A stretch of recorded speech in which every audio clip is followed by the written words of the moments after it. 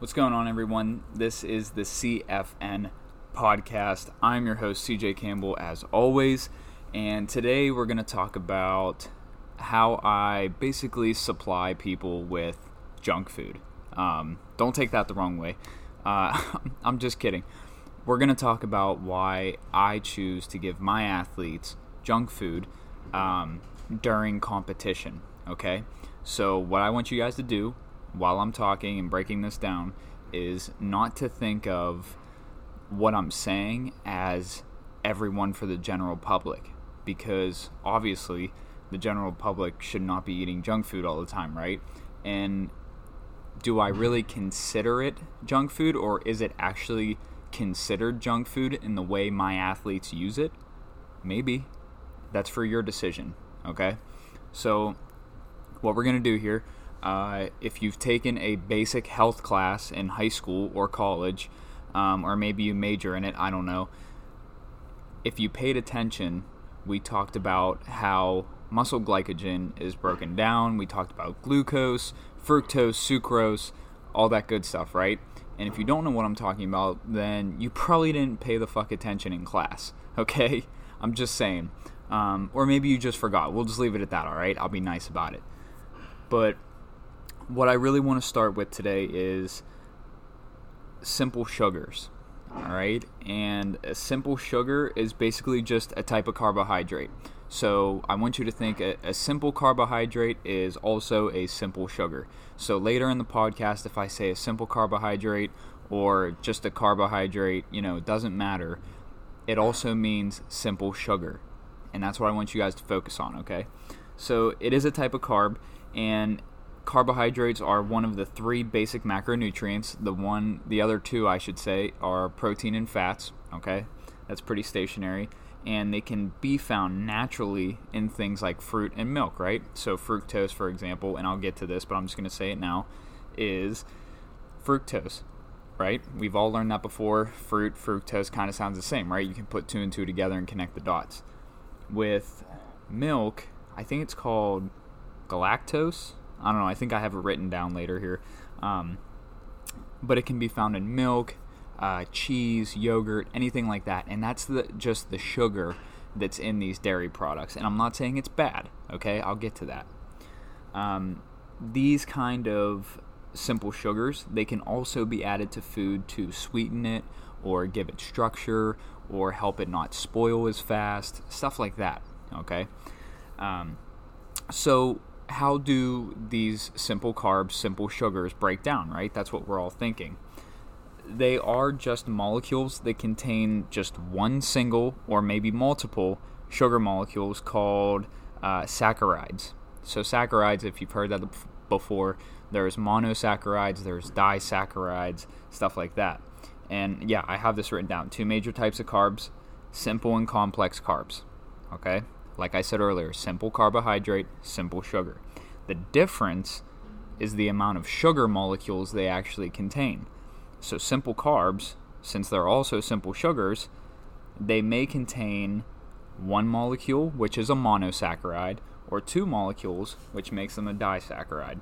All right, and I'm sitting here with my my book of notes, flipping through like a freaking book, reading to you guys, right? So what's a monosaccharide? We'll just start there. That's the one sugar molecule. That's the absolute simplest carb you could possibly have. All right, and your body cannot break those down any further. It's just one molecule. It's there. It's in your body, right? Can't be broken down. This means that your body can quickly and easily absorb them, right? So keep this in mind later in the podcast when I start talking about athletic performance, okay? They can quickly and easily be absorbed. That's very important, okay? Remember that. Moving on to the three types of the simple sugars, you got glucose, which is the most, stationary, most well-known one. And it can be found in natural sources like fruits and vegetables. Processed ways it can be found in, I have down here just ones that popped into my mind. I have syrups, candy, honey, sports drinks, stuff like that. And if it sounds familiar, pay attention to this, because the candy and the sports drinks and the syrups and stuff like that, it's going to pop up again here. So all of this is going to start to tie together. Moving on to fructose, like I said before, it's mostly in fruit. Its primary source is fruit, so it's basically considered a fruit sugar. Not as much one of the simple carbs, but mostly just a fruit sugar on its own, okay? And, yep, I have it written down here, galactose. It's a source of lactose. It's just the sugar, like in yogurts, cheeses, milk, stuff like that. That's just the sugar in what those dairy products have, okay? So some of you guys may be listening right now and you're like, well, isn't there one called sucrose, right? And you haven't gone over that one. I'm about to now, okay? I didn't leave it out. I only left it out of that because it's not a monosaccharide. It's a disaccharide, so it has 2 sugar molecules. It's commonly known as just your regular table sugar. You know, if you wake up in the morning and you buy like those humongous frickin' bags of sugar at like Giant Eagle or Walmart or some shit like that, it's probably just the table sugar, which is basically sucrose, okay? It's the combination of glucose and fructose. Those are the 2 monosaccharides that we put together to make sucrose. Now, by all means, I'm not a biology teacher. I'm not a nutrition teacher or anything like that. This is just basic information, okay? I'm really not that smart. Just bear with me here. It is a sweetener that is derived from sugarcane plants or beet, and it can commonly just be added to food during processing. Like, that's why it's mostly a processed sugar, because it is taken from those plants or the natural sources, and it's used a lot in processing. Hence the table sugar in different areas like that. I don't have those written down. So, after saying all this, I actually listed a lot of shitty foods, right? Honey, candy, to some people, if you're vegan or whatever, maybe milks and yogurts and all that stuff, that's your own decision. And just the sugar cane, right? And the table sugar. So you're probably thinking like, well, why would I want to take that stuff in? It's bad, right? Well, not exactly, okay? There's natural sugars, like I've said a couple times already, that can be found in fruits, that they are not harmful, okay? Please, please, please stop avoiding fruits or vegetables if they have sugars in them, which some of them do. Please stop avoiding these because you think they have too much sugar. First, you just sound kind of stupid, and second of all, it's kind of dumb to avoid healthy foods when those natural sugars are actually useful for your body, let alone if you're a competing athlete right now listening to this, or you still compete in different sports, you know, recreational, if you do strength training, anything like that. It's extremely important, okay? They shouldn't be avoided. What should be avoided is processed sugars. Now, I'm not saying you have to completely avoid processed sugars. I'll be honest with you guys. I crushed 2 donuts already today, okay? And I worked out and yeah, whatever. But that's what keeps us sane, right? It keeps us from going crazy and being terrible people, because we need to create that stimulus in our brain, and all that kind of chemical level shit that I don't know. All right, all I'm going to tell you is we need to stay sane. All right, so eat the donut. But anyway, on a regular basis, we should avoid processed sugars. They're usually listed on food labels as added sugars. Okay, so pay attention to that. There's sugars, and then there's added sugars. Most of the time, those are the processed ones that we kind of want to stay away from, right? So I have some examples written down here, and some of them could be confectioner sugars, which is like the white powder stuff that you see on top of funnel cakes or brownies. There's corn syrup, there's high fructose corn syrup, there's honey, and there's maple syrup, right? And look, I'm not one to sit here and tell you to not just destroy your pancakes in maple syrup, all right? I'm the same person. I love maple syrup, all that good stuff, honey and tea, all that kind of stuff. I'm just giving examples, okay? So don't get pissed at me if you're on the other end of this microphone listening, all right? So before moving on, again, I just want to tell you guys, simple sugars are not bad for you, especially depending on athletic performances, and I'm going to get to that. You have to be sustainable and limit your consumption for added sugars, processed sugars, and that kind of stuff. Like I said, eat the donut, have a good time, limit your intake, and just move on, okay? It's simple as that. So as we're moving on here, I explained to you guys how we break it down, or no, yeah, I already went over that. Gave you some examples. Now we're going to move on to some more detailed stuff when it comes to athletic performances. So, I give my players both natural and added simple sugars before and during competitions. Okay, I give them both. I'm not just limited to one. I give them natural sugars too. I think it's a great combination. Why? Mostly because muscle glycogen, all right, the energy that's stored in your muscles, it's the main form of stored glucose in the body. And you guys remember glucose, right? I already went over it. And if you forgot it, rewind the damn podcast and listen to it again, and then come back to this point right here, okay?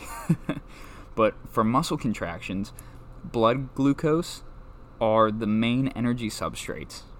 So when you guys are going through intense exercise, strength training, anything like that, when your muscles contract, you need those glucose substrates to actually not fatigue out as soon as you start. It's extremely important, and now we're just going to start building on top of it. So the more important, the blood glucose substrates are more important as exercise intensifies. All right, and again, we're kind of starting to tie this all together. So with ice hockey, for example, which I'm the strength and conditioning coach for Slippery Rock, this is building towards why I give my guys junk food like this sometimes. So since the sport itself is very intense, the shifts are very quick, 30 to 45 seconds, and then you're off and then you're on again. It's very, very crucial that I feel like a lot of teams don't do, or at least that I've seen in my career so far. Not a lot of them have intra-workout carbs. They just don't. They just kind of sit in the locker room. They'll play with water bottles or bullshit for a little bit until coach comes in, but they don't actually fuel themselves because they don't realize how much they've actually just lost in that first period or that second period. And with the college level, you have an ice cut in between each period, and each period is 20 minutes. So you have a good amount of time, probably 10 to 15 minutes, to maybe choke down a clementine or a bag, or some sort of candy, which I'll get to later.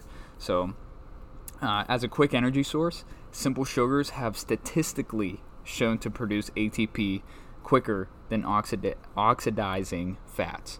All right. So what that basically means is, if you don't know what ATP is, it basically just means that, this gives you more energy. It gives you more energy. It creates a nice buffer zone so your muscles don't fatigue as fast when you start exercising again. And it's great for anaerobic performance, basically, which is ice hockey. It could be track, sprinting, whatever. So those are just a couple examples. And a huge factor that determines muscle fatigue may be carb depletion, right? If you guys aren't taking care of yourselves and you're not eating a good pre-competition meal, or you don't know how many carbs you should eat, or you're not consulting, a nutritionist or asking a coach that has some information on the subject, you might actually be not killing yourself, but you're putting yourself at a disadvantage because you're not fueling your body before the competition even starts. And now you've put yourself in a vulnerable position for not just injury, but for just extreme malnutrition, because you're literally just letting your body run on fumes. That's the simplest way I can put it. So pre-meals are extremely important, which I'm about to get to. And I truly, truly, truly believe, and I preach this to my guys, and if they're listening right now, they know, man. It's just so important to get meals in, and that's why on the nutrition guide that I made for the Slippery Rock guys, I gave them sample meals. I gave them a grocery list that they can go to the store and get the right foods. I had a format for meal timing and scheduling, hydration, all of that stuff. So there's really no excuse. And I know all of them don't do this. I get it, all right? I played, I lived on my own in an apartment. I'm not perfect, okay? But looking back on it now, that's why I want to help these guys, and that's why I'm doing this podcast right now. So if you're listening right now and you may have a son or a daughter that competes, you yourself listening may compete in a sport that's very intense and very anaerobic, like track, ice hockey, football, stuff like that, where you need a lot of power in a short amount of time, and I'll just stick with a lot of power in a short amount of time. That's the easiest way to put it. You guys have to fuel yourselves. So moving on here, as I flip the page to my novel notes book here, although factors such as, what are these I've written down here? A couple factors I have, like duration of the exercise, your own fitness level, your diet, and actually your gender play a role in the timing of carb depletion. So if you guys already have a really high fitness level and your nutrition is on point and you're getting enough grams of carbs before or the day before and then leading up to it, you're probably at a really good advantage to not fatigue as much, and you may not need as much intra-workout carbs. That's just how it works, all right? It just depends on your fitness levels and environmental factors, if you're playing out in the cold or if it's really hot outside, stuff like that. And I'm not going to go into too much detail. So most competitive athletes, this is a pretty cool statistic that I saw. Most competitive athletes, and they didn't specify what competitive athlete means, so just bear with me here. They operate above a 70% of their VO2 max. And if you don't know what VO2 max means, it just means, your max oxygen consumption during exercise. That's basically a general definition. And what that means is your blood glucose and your muscle glycogen are extremely crucial, like I talked about earlier. It's extremely crucial, guys. You can't fatigue out. You see a lot of players, and I know with hydration you get cramps a lot, but I seriously think, man, and I don't know enough yet to really talk on the subject, but I feel like a lot of players just miss out on really good nutrition opportunities because either they're too lazy or they just don't know. They just don't have enough education on the subject, which is okay. Everyone's been there before, and I'm still kind of there with what I'm trying to learn too, but I'm just trying to give you guys some solid baseline information. If you're an athlete, if you know someone that's an athlete, if you're listening right now and if you have a kid that's an athlete, it's all good stuff to learn. So another cool one I saw, I think this was posted by ACSM, or maybe it was Harvard Medicine, I forget which one it was. Your skeletal muscle has the largest concentration of glycogen deposits in your body. And that kind of makes sense, right? Because your muscles can fill up real fast with glycogen. That's what you need the most energy for, especially for athletes. And it said right under it, your liver only stores about 1/8 of that. Just 1/8. That's it. So I found that pretty fascinating, and it kind of just plays into my point even more, what I said earlier about how crucial blood glucose and glycogen are. So again, just another supporting factor. So now I'm going to start to get to how it affects athletic performance, because you're sitting there, like I explained everything, the baseline nutrition leading up to it, how important it is. So I'm going to get to how it affects your performance or someone else's performance. So it really, pretty much like every damn thing in the fitness industry, it depends, right? It depends on different factors. So intensity, duration, the type of sugar, and when it's consumed. All right, is it a natural sugar? Is it a processed sugar? Stuff like that. So first, I have written down here a couple just baseline nutrition facts that I found off the ACSM website is an athlete's dinner, if they're doing like a real intense anaerobic sport, not an endurance sport like cross country, because you would need a lot more carbs for that. I'm just going to stick to like ice hockey for a good example since I coach it. So their dinner should be, oh wait, no, what do I have here? Yeah, the dinner should be high in carbs. I don't have a specific, sorry about that, by the way. I don't have a specific number. I think it was like 250 to 300 grams of carbs the night before competition, I believe. And then 3 to 6 hours before, you should have between 200 and 350 grams. So I think that's the right number right there. So again, it depends on the sport. 60 to 30 minutes beforehand they have here, it's 35 to 50 grams of glucose or sucrose. All right, so like I said, with some of those examples of glucose, I'll give you guys some at the end here too that I use for my athletes, but like straight glucose or sucrose. But there was a point I have here that it said, although some research states doing this causes a lot of fatigue faster due to the concentration spikes and the falls that your body has, fructose is actually proven to have little to no effect on your concentration spikes for that kind of stuff. So, like, honestly, eating an apple and a clementine a half hour before competition, that might be your best bet. Honestly, I'm just going to tell you guys right now. That's something personally that I used to do before hockey games. I used to take an orange or an apple in the locker room with me, and I always try to time it before coach walks in, and I'll try to like choke down a clementine or really just get down an apple before the coach walks in for his pregame speech, because that usually means there's about 10 minutes left before the game starts, and then another like 5 for the Zamboni to get off the ice and stuff. So I would always try to time it on my own, and that's something you guys can do too. You always have time. It's just about time management, and when you have that free time to really just sit down and get some food in real quick. So definitely you can always rely on fructose. Those are just how it can affect you when you need to eat, and kind of dealing with concentration spikes and all that. So I know you guys are probably just sitting there waiting for me to tell you what I give my athletes, basically because the title of this podcast will probably be, I give my athletes junk food or some shit like that. So what I give my athletes, I wrote down some examples off the top of my head that I've bought for the guys. Mott's 100% real fruit snacks. Okay, there's no corn syrup in them. There's no added sugars. There is, I think, like gum extract and stuff like that, obviously, to make the fruit snack. But I don't know much about that, so I'm not going to try to talk about it and give you false information. But they are 100% real fruit snacks. The guys really love them. We go through a shit ton of them all the time. What else we got here? Organic juice boxes. Again, that goes back to the fructose. 100% juice. Now, there's a lot of sugar in them, but there's no added sugar.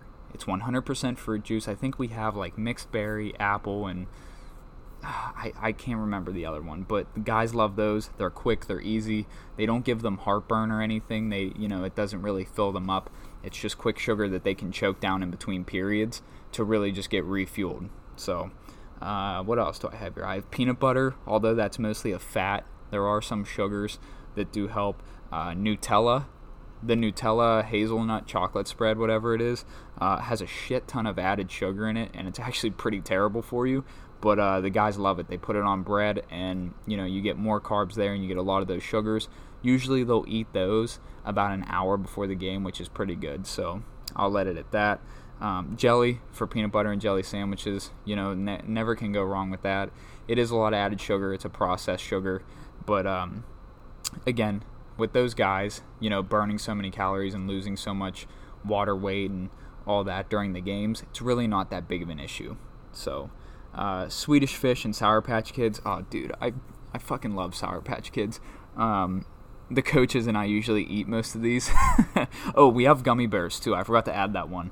But again, processed sugar. Nothing real great about it, but it does replace those glycogen stores real fast. It does give them a lot of glucose real fast, and I'll be honest with you guys, they love it. They feel the energy on the ice. I've gotten good feedback from some of the guys, and we just kind of roll with it.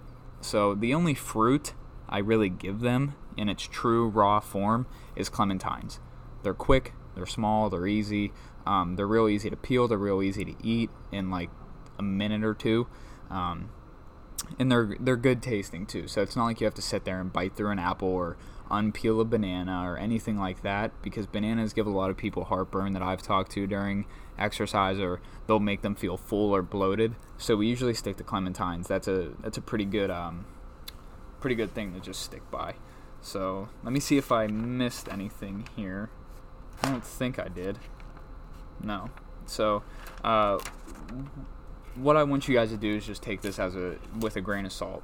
If you guys are athletes and you are in the middle of competing, about to compete, please take some of these factors and foods into consideration. If you have any questions about what foods, please let me know. The ones I listed that I use for my hockey guys, they're always great solutions, great ways to just incorporate different things for the athletes or for you, or to try to tide you over and keep you energized and kind of avoid that muscle cramp and fatigue during competition. So that's really all I got, guys. I hope the last 25 minutes here almost, I hope this was beneficial to how you kind of look at pre-competition meals and how important they are. I know I didn't really go into detail about pre-competition meals or post-competition meals or anything like that, but yeah, I mean, it's one of those things where it could be its own podcast, and I really wanted to stick to what I give my guys and why. So I really wanted to break down that sugar stuff for you, and I really think I provided you guys with a good baseline of just how sugars are broken down, and what may benefit you if you're an athlete, or what may benefit your players if you're a coach. So thank you guys so much. Oh, and I didn't say this at the beginning of the podcast, but real quick, I'm just going to give a shout out. If you guys haven't listened yet, the gym I work at, Union Fitness, we have our own podcast. It's available on Apple Podcast and Spotify. It's called the Union Fitness Podcast. All right, I co-host it with my GM Todd Hammer, and if you guys really enjoy just general fitness, sports performance, stories from our staff, please give it a listen. Check it out. Let me know what you think. And as always, I appreciate the support. I love all you guys, and I love getting text messages and Instagram DMs from some of you saying how much you like it and how much it helps you. So I couldn't really thank you enough. It means the world. And we're just going to keep rolling, man. We're just going to keep rolling with it and go get to work. Go do something productive with your day. All right? Have a good one. See you on the next podcast.